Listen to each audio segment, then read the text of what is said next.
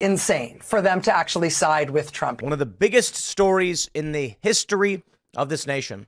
The Supreme Court taking up whether or not a president is immune from prosecution for things they did in their official duties as president. Of course, I am of the opinion a president is, in fact, criminally immune unless or until they are impeached and convicted in Congress. Only then can they be criminally charged. And I'm the person who thinks Barack Obama should be criminally charged over the death of Abdul Rahman al-Awlaki, a 16-year-old American citizen who was killed in Yemen. Donald Trump may have done many bad things. Maybe he didn't do any bad things. I don't know. What I can tell you is this.